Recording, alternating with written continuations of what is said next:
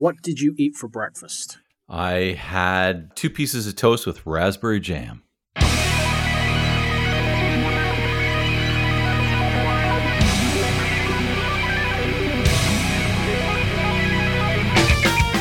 Welcome to Music on Your Own Terms, the podcast that aims to help musicians develop an entrepreneurial mindset through interviews, as well as discussing resources, concepts, successes, and more.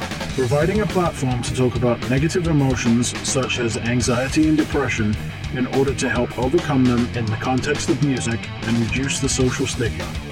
This is episode 144.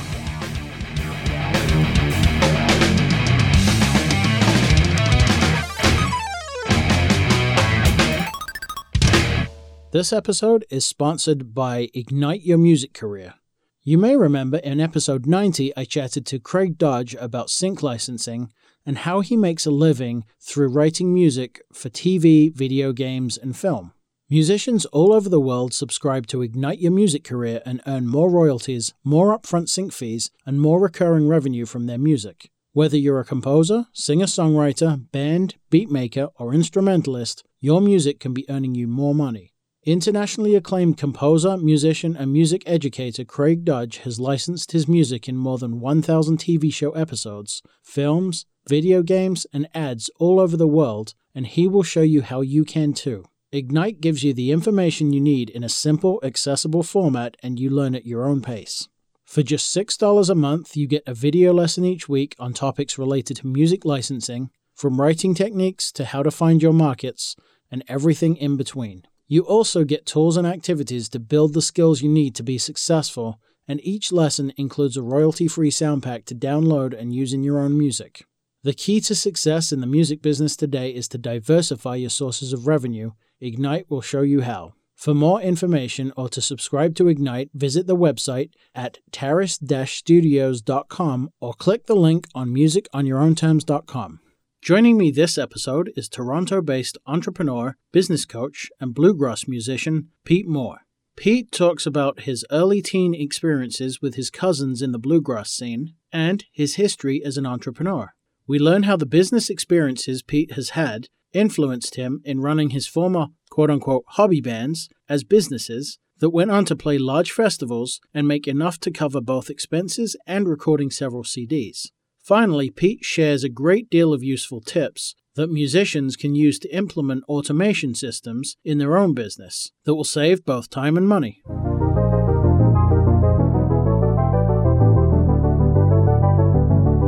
If you enjoy the podcast and want to show your support, I'd be really grateful if you would consider signing up for the mailing list to stay in the loop with everything going on with the show. Just head over to musiconyourownterms.com and click the link. While you're there, you can also visit the store and grab some merch, or just buy me a coffee and help out with the running costs of the show. Thanks for listening. Welcome to another episode of the podcast. Today I'm hanging out with Pete Moore, who is a entrepreneurship coach. He has his own podcast and a training thing. Whoops, don't want to hit the mic. So I'll let you take it away of what you do. And well, first I should say welcome and how are you? I'm doing well. Great. So yeah, let my audience know, what you do and what you're all about. Yeah, sure. So my name's Pete Moore, as you said, and my main business is I actually sell shoes. So I've got a couple of shoe stores, and they're called Shoetopia here in Ontario, Canada, about an hour outside of Toronto, for those of you that know where Toronto is. I think a lot of people do. And then I also have Simplifying Entrepreneurship, which is the name of my podcast, as you mentioned, also my coaching business. And from that perspective, what I do is I help entrepreneurs coach them through the chaos of running a business. I put it as I take their frustrations and turn them into freedoms through a series of processes and frameworks and all sorts of different things that free up their time, free up their money, save them money, save them time.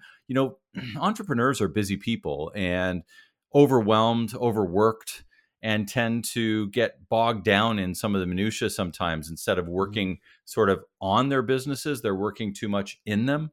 So from that perspective, I spend a lot of my time talking to entrepreneurs to try to free that up and give them good ideas and processes around how to give them their time back, which is always so crucial for entrepreneurs. And in between that, I try to get a tune in every now and then too. Right. I was just going to say, so I mean, obviously this is a music podcast, and musicians working on their business is crucial, because the ideal business model for a musician is not to have to worry about the business, but we all know that doesn't exist anymore. Exactly. Honestly, never really did, except for the really, upper echelons of musician, stardom. But yeah. So yeah, you play, you have a guitar and a ukulele in the background, which is great. So we'll get into that a bit later. So I guess the first thing I want to ask is, what got you into entrepreneurship? What was the bug that bit you with that, and how did you find out what entrepreneurship was? Well, I've been an entrepreneur all my life, really. I mean, even when I was growing up as, 12, 13-year-old, I used to make crafts for local craft shops. My mom was doing the same. So she got me going on doing some. I was selling them to craft stores and different things, cutting lawns in the neighborhood, doing all that sort of stuff. I had a landscaping business in high school and university. And then after university, I worked for about 6 months for somebody else. And then I decided, you know what, this just isn't for me. So started my first business and then never looked back. That was 1994, and as we record this in 2021. So 27 years later, I've done nothing really other than work for myself in a variety of different businesses.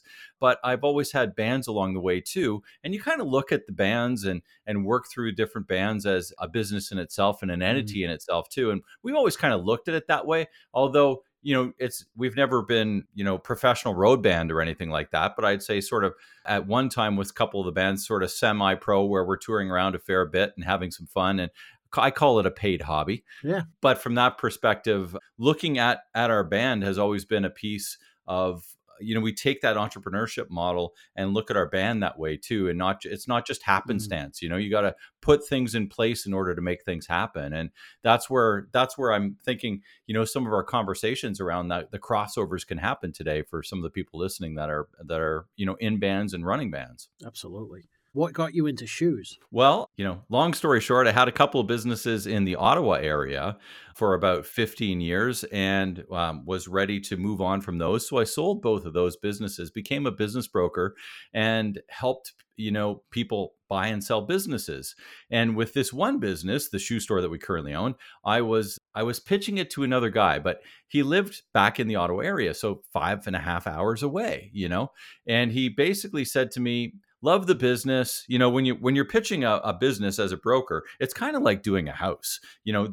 People with a house, they're like, oh, I want 3 bedrooms, 2 bathrooms, garage, blah, blah, blah. Well, when you're pitching a business, somebody will come and say, I need it to make this much money. This is what I'm looking for. And I have this much money to spend. So it's, in a way, it's kind of the same thing. So all of those things lined up for this particular client, except the fact that it was 5.5 hours away. And he's like, I could never get my family and my wife to move, and she's got a job and all this other stuff.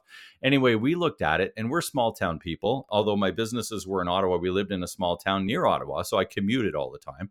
And I said, this is great. This is a small business that does really well, is well known in the industry, and basically adds up for our business and or for our lives. So we went ahead and bought it and made the move back then. And that was 2010, so 11 years ago. We added we bought another store, added another store. Since then, we've gone back 1 store, so we're back down to 2 from 3. But still have 2 stores, and they're successful and doing well. And from that perspective, I have things running quite well with the stores, which allows me, again, like we're talking about, the freedom of time to do other things, which is why I spend a lot of time talking business, because I love business. I mean, it's just one of those things. It's like, hey, you love grabbing your guitar, your mandolin, or whatever it is. And, I love talking business too. And from that perspective, it's just been a passion of mine for a very long time. And now I get to do it for a living too, which is also fun. That's fantastic. Yeah. So the first question, the first conversation we could have is, in your business, obviously you have to put in place some systems and automations. What do you think a musician could do with that respect to get back some of that time and actually put in some automations in their own business so they can focus on their music? Well, I mean, there's so many different things. I think the best part to start, and where I've always started with the bands that I was involved with, is taking it back really a couple of steps from that and starting off with what is the mission of the band? What's the vision? What's the purpose? Are we okay to be semi, like, do we want to play 2 weekends a month? Are we playing at, 4 days a week? How often are we practicing? Like, making sure that everybody's in line and full alignment with what the mission and values and principles of the band are, because that's where I've seen so many bands split because of that sort of thing without the proper alignment. So, a lot of the other stuff, when you get into the marketing and all that stuff, doesn't matter if you don't have your band together. So, really, it comes down to, are we aligned? And, a simple sort of mission statement type idea and vision and all of that sort of stuff, a half day sitting down with the guys to really talk that stuff out, get it down on paper, roll through all of that sort of stuff as to what everybody wants and make sure there's full alignment is the first thing.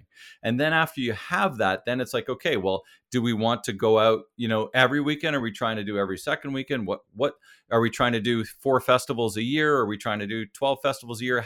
What's the radius that we're going to do around where we live? All of those other things.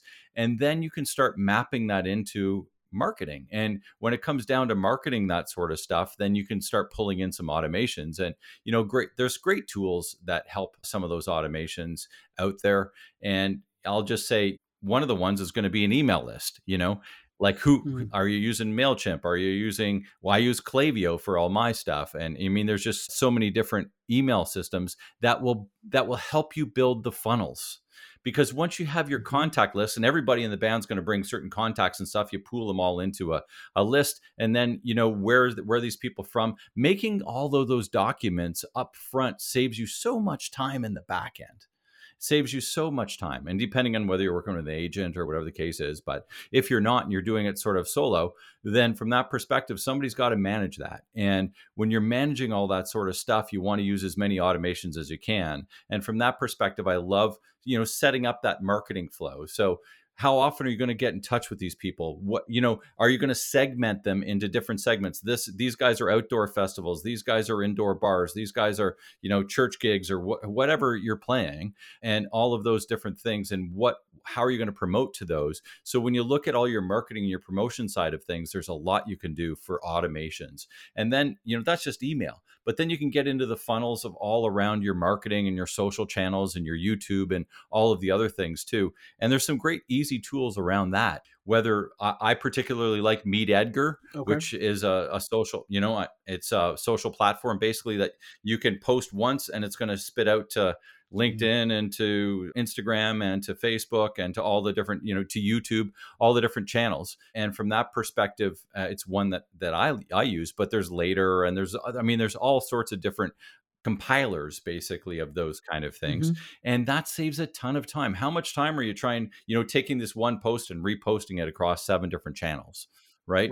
So huge time savers. And when we look at, even the way we do our Gmail and stuff like that, there's all kinds of ways to save and schedule and send out messages in between, like from the band perspective on how we're, you can use tools like Slack now, which we didn't have when we were running the band. I haven't been in an active band now for probably about 5 years. But even then, our business teams, we use Slack, we use a variety of different channels like that, or you could use Microsoft Teams if people are on Microsoft, to communicate. Monday.com. Yep, exactly. And of course, Zoom and all of those other things. One of the things that I love when we were talking marketing and things like that, one of the tools that I like that saves me an immense amount of time too, is called Loom. Loom. And Loom is another video, but I send all sorts of Looms every day. Instead of typing out an email, I send a Loom, a video. And you can't, it's amazing how many people really appreciate a personal video as opposed to somebody tapping out an email or whatever the case is. Or you can send Looms by text and all that sort of stuff too. You just send the link. But doing that video takes a whole lot less time than writing out all the stuff, and it's a whole lot more personal. Right. So those are some tools that I use sort of every day, and some things that have saved me an immense amount of time. And you can back end a lot of automations and stuff on those as well. You can use just a variety of like if then that, or Zapier Zapier. is another one Yeah. that we use as well, that we can start pulling together spreadsheets and things like that. It depends on how technical people are, but Right. from that perspective, there's a lot of people out there that will do that for you too. Once you know what you want to do. For sure. Yeah, I mean, just as for people that don't know what it is, like if then that or Zapier are conduits from one thing to another. So you could set up a Zap to go from Gmail into Slack, and it opens up a channel like if for your sales or whatever it is. I mean, there's a plethora of stuff you can do with it. Yeah, there is. But I definitely want to touch on the video aspect there, because what I don't see too many people doing it, but like if you get a follow on Instagram, the people first of all, the people that don't send a thank you is a missed opportunity. But then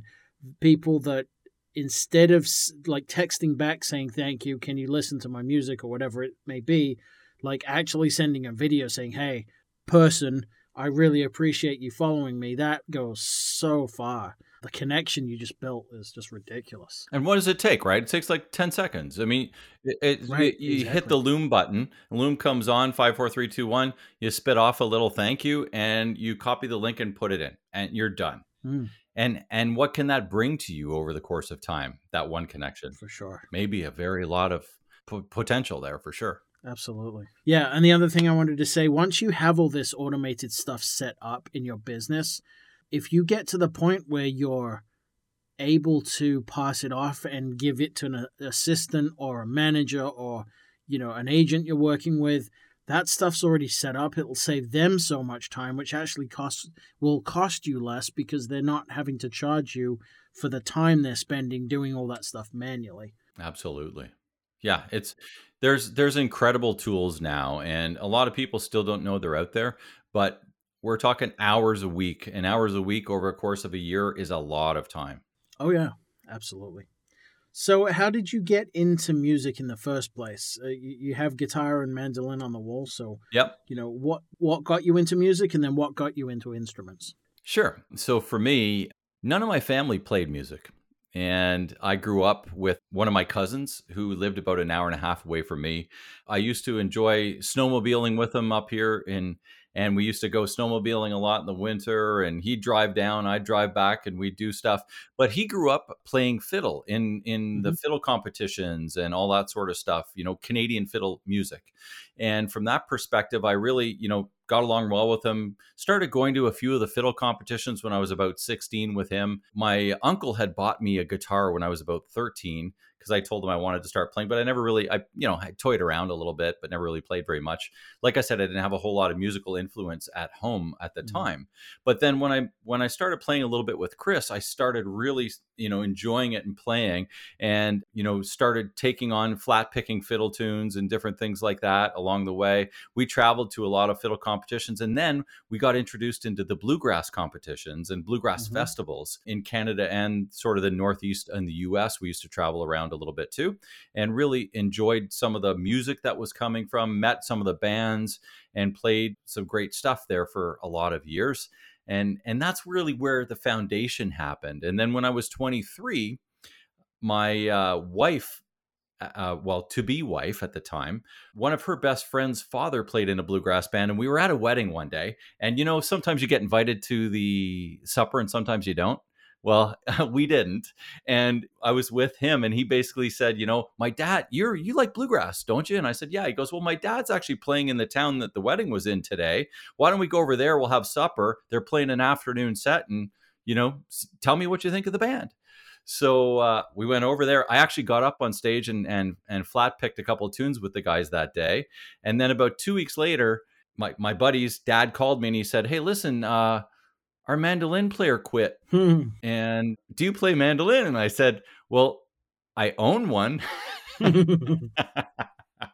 But I really hadn't played a whole lot at that time. And I said, guys, I get it. I understand it. It's not something that I do a lot of, but I'm willing to learn if you're willing to work with me.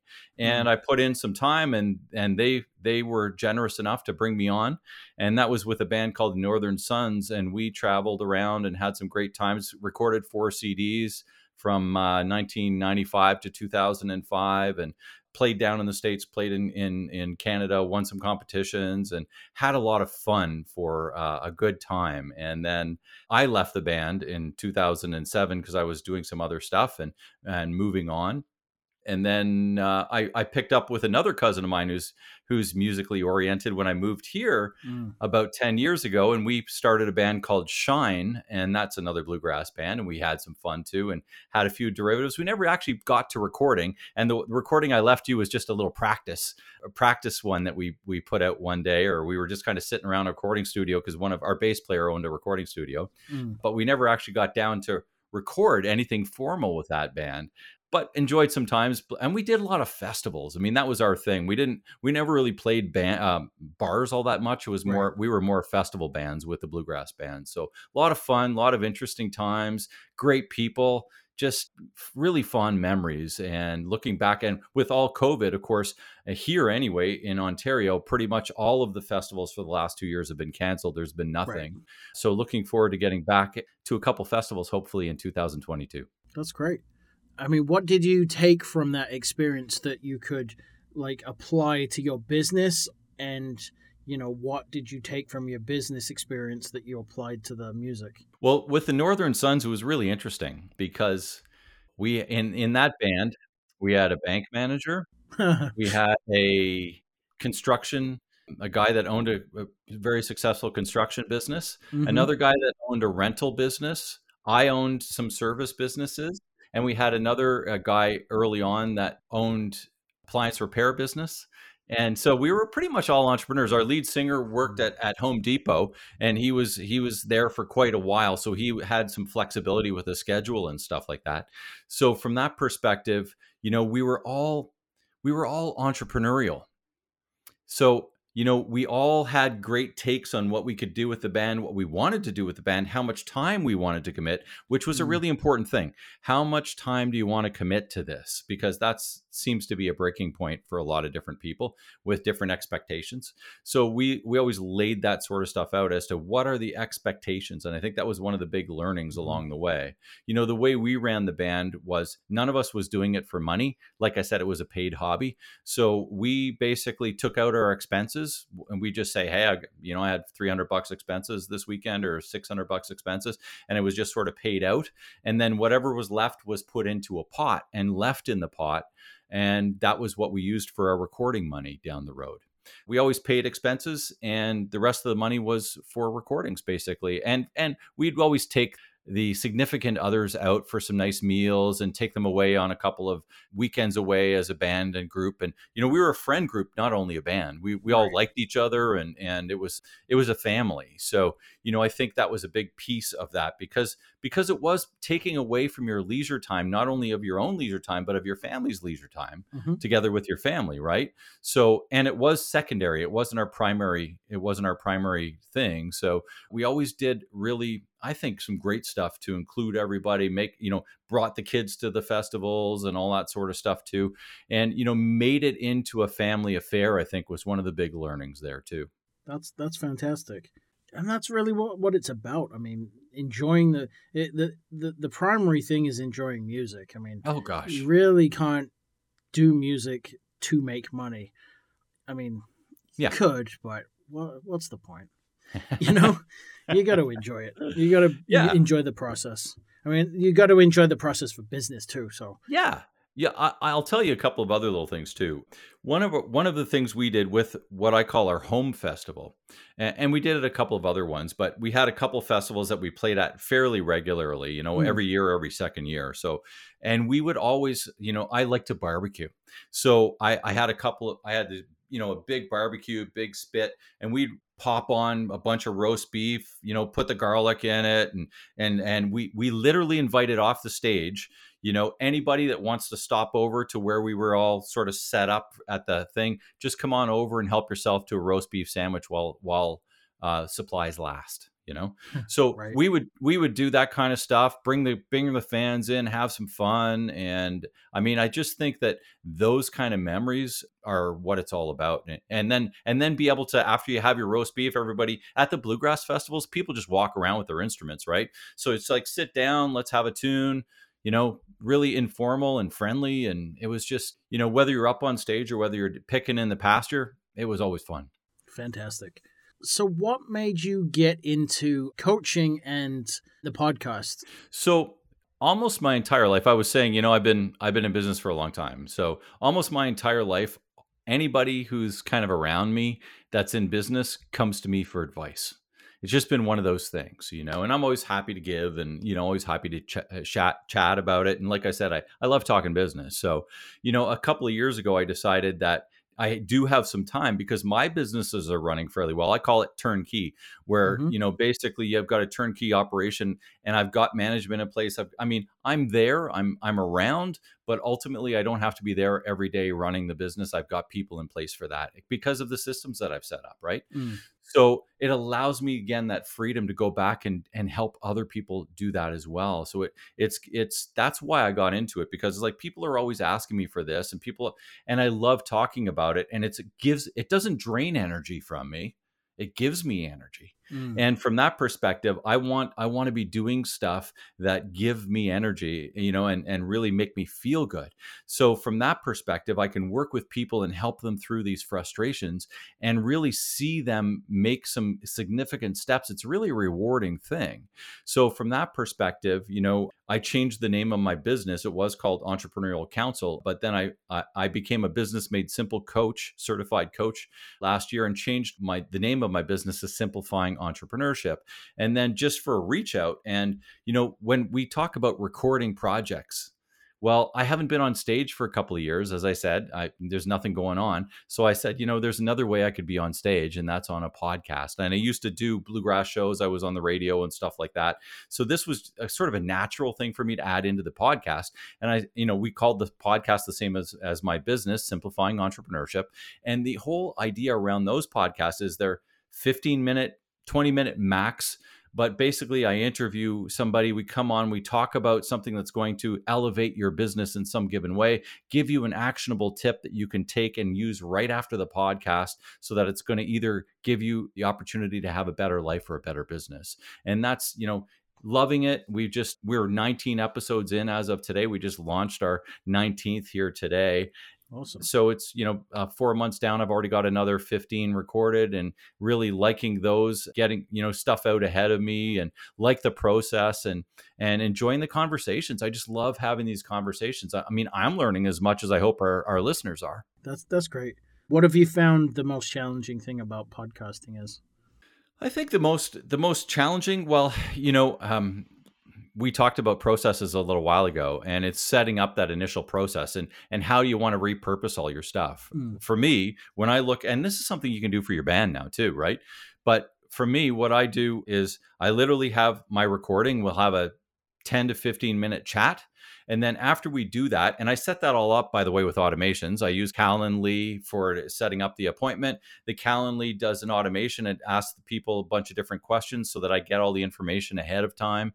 And then, so all of that sort of stuff's automated and all set up. And then we come on live and we have a little pre-up for about 5 minutes before we go into the interview, kind of like we did today. Mm-hmm. And then we roll into the interview. And then after the interview, I go back and I do my pre and my post sort of chat. Then my portion of that is done. I hand it off to my podcast producer. But after that, I take the videos, I send them to an outsourced company, and they compile them for YouTube, put a lower third on it, make it look pretty, and then they'll clip out a couple of pieces that I can use for social. And then I also send it to another person for copywriting, and they'll copyright for me a blog out of that, make a blog out of our conversation each week. And they also copyright for me a email so that I can send that email to my mailing list. And in that, it kind of goes through, you know, the points of topic and tells them to listen to the podcast, essentially. So that's one of my mark. So all of those things that we just talked about are basically automated and processed off a conversation of about 12 to 15 minutes. Wow. And then what is a significant opportunity that's come out of that? Out of the podcast or out of the process? Either or. Yeah. So, I mean, I look at this process even, as saying, I've actually had my podcast producer say to me, "Boy, do you mind if I show your process? Because I've got it sort of mapped out in a mind map, right? Which I use a tool called Coggle for, if anybody's interested in mind map tools. But I love Coggle; it just allows you to map it all out in a nice little way. And from that perspective, I think there's opportunity in kind of talking to people who are doing podcasts and how they can repurpose things and how they can actually, get a whole lot more content out of their particular conversations that will drive that conversation a whole lot further. So from that perspective, I think that's an interesting way to look at things down the road. Now that I'm like I said, 20 or so episodes down the road, it's like, okay, this is starting to come together. And then what's coming out of the podcast. Well, I've had some great conversations, and I mean, I have a lead generator that go to my site, Simplifying Entrepreneurship, and at the top of the website there's a blue button that says take the assessment, basically. So when I say that on my podcast, it's like, hey, if you're interested in learning more about what we do, the best thing to do is take the assessment, and then it'll go through and basically you're going to rate your own business, where you're doing well and where you're not doing well. And from that perspective, it allows me to have an opportunity to see that. And then it opens the door to have a chat. And it's like, hey, listen, you know what? If you're interested in having some help, then here's some areas that I can help. And sometimes there aren't any areas, or sometimes they're just happy doing it themselves.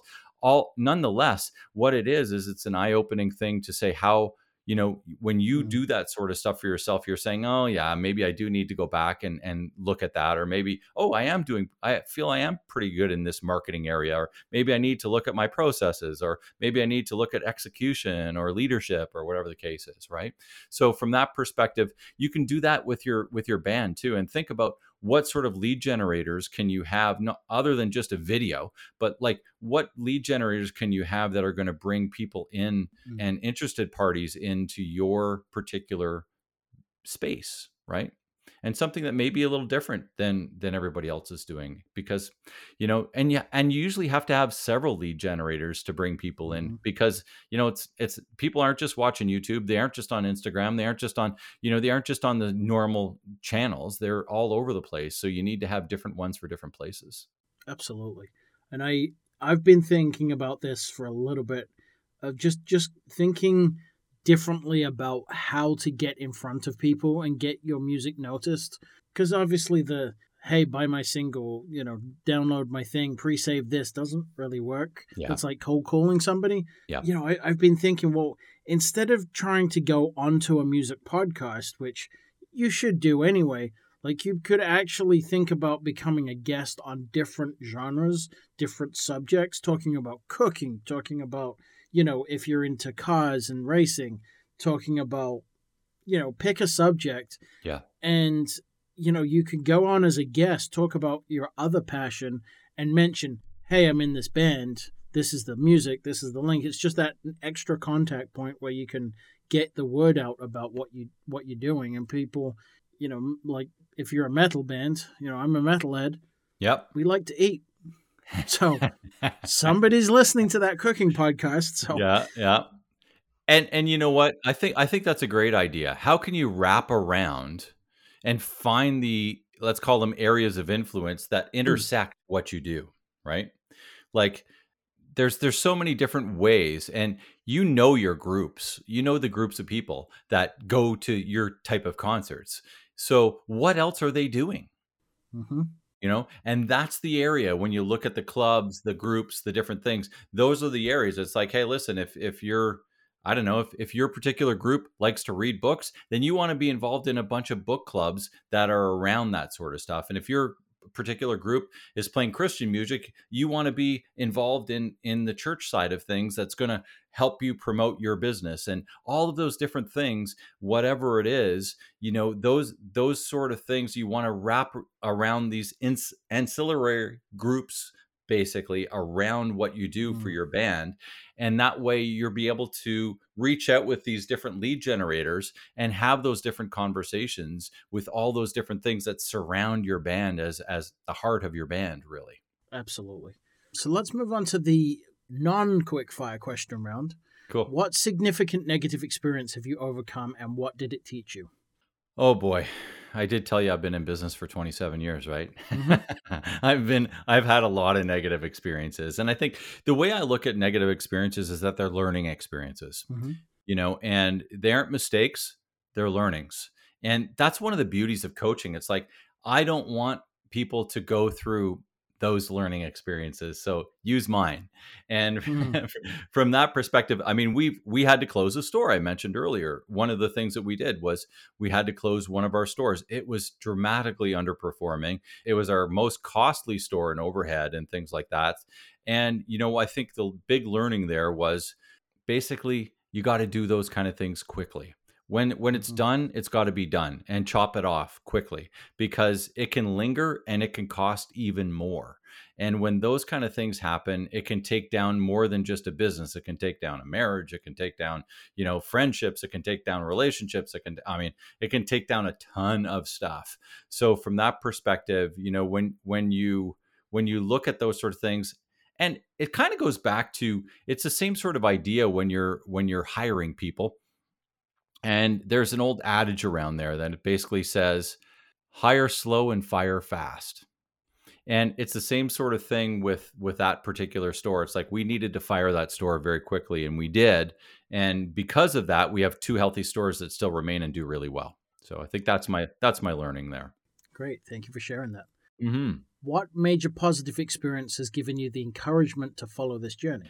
To follow the journey of my life, basically. Answer how you wish. My family, I think, really is the backbone, and started, right from when I was young. I had very supportive parents, and I had a great family upbringing, great extended family. I've talked a little bit about them along the way, even through my musical journey, right? Mm. I call them my second parents, were my second cousin's parents, that used to tote me around to all the bluegrass festivals and fiddle competitions, and they treated me like a second son, or third son, because they have to. But always being wrapped around with healthy, supportive family members have been, one of my biggest things. And for me, I've got three boys in their 20s now, and we do our very best, my wife and I, to do the exact same for them and give them all the support that we can. So from that perspective, having healthy relationships has really given me a lot in life, and I'm very grateful for that. Fantastic. Thank you. What one resource, and that could be book, podcast, blog, whatever, would you recommend to musicians looking to be successful? And successful is in air quotes because it's what you define it to be. Yeah. If you're looking to treat your business or your band like a business, then, I had mentioned already, I'm a Business Made Simple coach. There's a book right behind me. If anybody's watching it on video, it's the blue book, and it's called Business Made Simple, go figure. And from that perspective, I think it's a great way. I think you can take that into the band relationship, and it's really running your business the right way, setting it up like we talked about, with the vision, with a mission, with the lead generators, with the marketing side of things, the funnel, the execution, the operations, all of those things. If you're interested in running your band like a business in those kind of ways, and that sounds kind of interesting and something maybe you're missing, then I would pick up Business Made Simple. It's a quick read and easy read, really, from that perspective. There's 60 chapters, and each of the Mm. chapters is about 3 or 4 pages, so it's nice, easy read. But even for me, I've been in business a long time, and from that perspective, when I read this book, it's good for beginners, but it's also great for people who have been in business a long time, to refresh a lot of those things. And it's like, oh yeah, I got to go back and look at that. Oh yeah, yeah, yeah, I got to go look at that again. And it Mm. just kind of brings it in a really nice, simple format that makes a whole lot of sense. All right, fantastic. I'll link that in the show notes. Cool. Final question is, what does music mean to you? So, music to me has brought me uh, a lot of great memories. And whether it's playing or listening, hearing a song from my youth brings back so many memories. I mean, I play bluegrass, but it's like, hey, listen, I listen to rock, I listen to country, I listen to, all sorts of different stuff, blues, and I've never been huge into metal, no offense, but I have listened to some metal along the way, and I just appreciate good music. So from that perspective, I appreciate the musicianship of it, and I Mm-hmm. appreciate the commitment it takes to put that out because I know what it takes. So from that perspective, I love that, and I love what people put into it. So when I kind of think of that, and I like simplicity in my music as well. I like to hear the tone. I like to hear. I don't like things to be overridden so that I can't really, pull it out. I want to be able to hear sort of and separate those kind of things, because to me, I start thinking about how did they put that together, or how did he do this, or thinking on the production side of things. Those kind of things really are interesting. And then from the playing side of things, I mean, playing music has been my hobby for a long time. It's brought me through some trials and tribulations. It's like, hey, if I'm having a shitty day, please excuse the language. I don't know where your language policies are, but if I'm having a day that just is crappy, then it's like you go grab your instrument and it takes away. It just takes it away. It's like 5 minutes on your guitar and you're feeling good again. And from those perspectives, how much has music brought to me? It's brought me a lot. It's brought me friends. It's brought me, through some rough times. It's brought me some of the best times I've ever had. Some of the best times up on stage when you're coming off the show that you just really nailed it and you have that high, that feeling. It's like, that's where it's at. And those kind of feelings are hard to get when you're not performing. For sure. I mean, some of us are performers, right? And if you like to perform, we're performing here on a podcast in a way, but it's not the same as having that live sort of, vibe of the crowd. And that crowd doesn't necessarily have to be big, but when you've captured them and you know that they're in, that's the feeling that I'm talking about, right? Like it could literally be 30 people, or 400 or 2,000 or 10,000 for the people that are playing the bigger shows. But I mean, for us at festivals, a few hundred, couple thousand, type thing at the most, and when the crowd's in, and when the crowd's in, that's a hard feeling to beat, I think. And that's brought me a lot of joy and a lot of memories when I think back at some of those stages and saying, geez, that was fun. That's killer. Yeah, absolutely. And just to note, my language policy is it can be as colorful as possible. Oh, well, hey, we could have used some more colorful language. Absolutely. So if people want to get in touch and find out everything about what you do, where can they go? Best way to is just catch me. The easiest way is my last name, mohr.coach, COACH. So more.coach, and that takes you to my Simplifying Entrepreneurship page. Or if you just type in on Google Simplifying Entrepreneurship, you'll catch my podcast, you'll catch my webpage, you'll catch me on Twitter or Facebook, LinkedIn, all the different Instagram, all the different channels, or on YouTube at Simplifying Entrepreneurship as well. We always put our stuff up there as well. And I put in a bunch of other little sort of random ones as well on YouTube. Awesome. And the band that had recorded the CDs, is that Yeah. up on streaming platforms as well? You might be able to find some of the stuff. Like I said, the last CD was 2005, and it was called The Northern Sons. So The Northern Sons, and so we re-released. And I haven't actually gone back to look, to be honest, how much is out there. But from that perspective, there was. I mean, we self-record or self. Promoted all of those and what have you, and put out a few thousand of each one, but it was never taken by any major label. But we did have several of the songs actually recorded by major bluegrass bands, which is great. One of our lead singer and his brother, who also played banjo in the band, they wrote a lot of the tunes, and several of those tunes got. And our one just got put out this year, actually, off a CD that we did, 10 years ago or more, 12 years ago, I guess. And it was just released. So it's nice to see some of that music that we did, back then being revived again. And that's also a pretty cool thing. Great. I'll dig around and I'll see if I can put that in the show notes as well. So right on. All right. And then at the end, I do like to play a piece of music. So we mentioned you'd sent me a track. So we got the backstory of when it happened and who, but is there a story behind how it was written or the subject matter? No, not really. This is it's a classic. It's a classic bluegrass tune that we always liked playing. This is my cousin and I singing, one of my best buddies. And we always liked to do that sort of brotherly harmony type stuff. And from that perspective, nice, simple tune. Again, like that idea of clean sort of distinct melody and that sort of stuff from that perspective. But love the tune. It's old Hot Rise tune. That's the name of the band that originally recorded. So this one isn't an original tune, but it's just one that we always love doing. And we just happened to be sitting around the recording studio that day and decided to kind of chime one off just for fun. Awesome. And we'll hear that at the end. So cool. This has been a fantastic conversation. I appreciate you taking the time to talk to me today. And thanks so much for having me. You're welcome. Continued success, and thank you again. Awesome. Make it a great day. Thank you so much for listening. I'd really appreciate it if you would leave a review on iTunes or your favorite podcast platform, as this really helps get the word out about the podcast, so other musicians can benefit from the awesome knowledge that my guests are sharing. The more the musicians community collectively learns, the stronger we will become. A rising tide lifts all ships.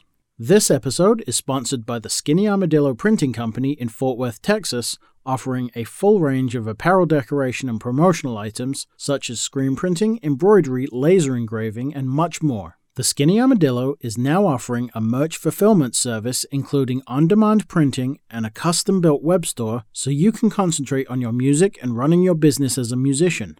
Visit theskinnyarmadillo.com or call 817-546-1430 to learn how the Skinny Armadillo can help you take your merch to the next level. Keep pushing the needle and be excellent to each other. This is Pete Moore and Shine with Nellie Kane.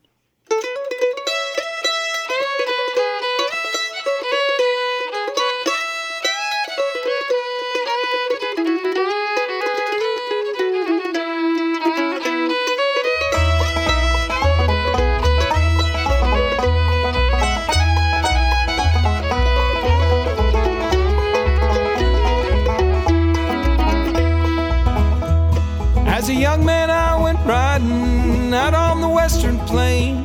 Stayed in North Dakota, met my Nellie Kane. I met my Nellie Kane. She was living in a lonely cabin with a son by another man. 5 years she had waited on him, as long as a woman can, as long as a woman can. I don't know what changed my mind. Till then I was a rambling kind of love I can't explain that I have for Nellie Kane.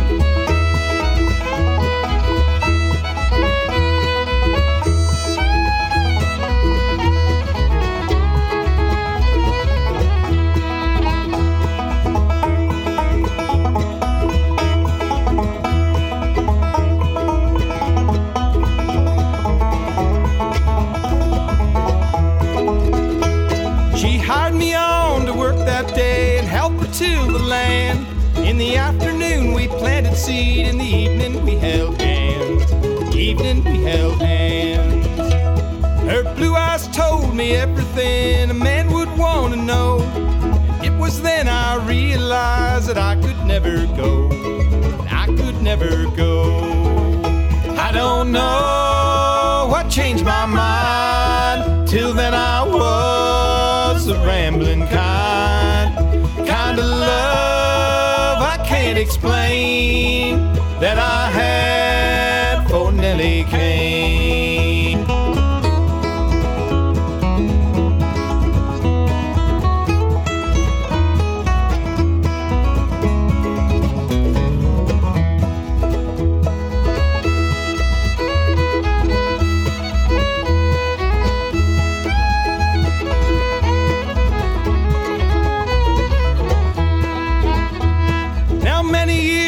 Come and gone, her son has grown up tall. I became a father to him and she became my all. She became my all. I don't know what changed my mind. Till then I was the rambling kind of love I can't explain that I had for Nellie Kane.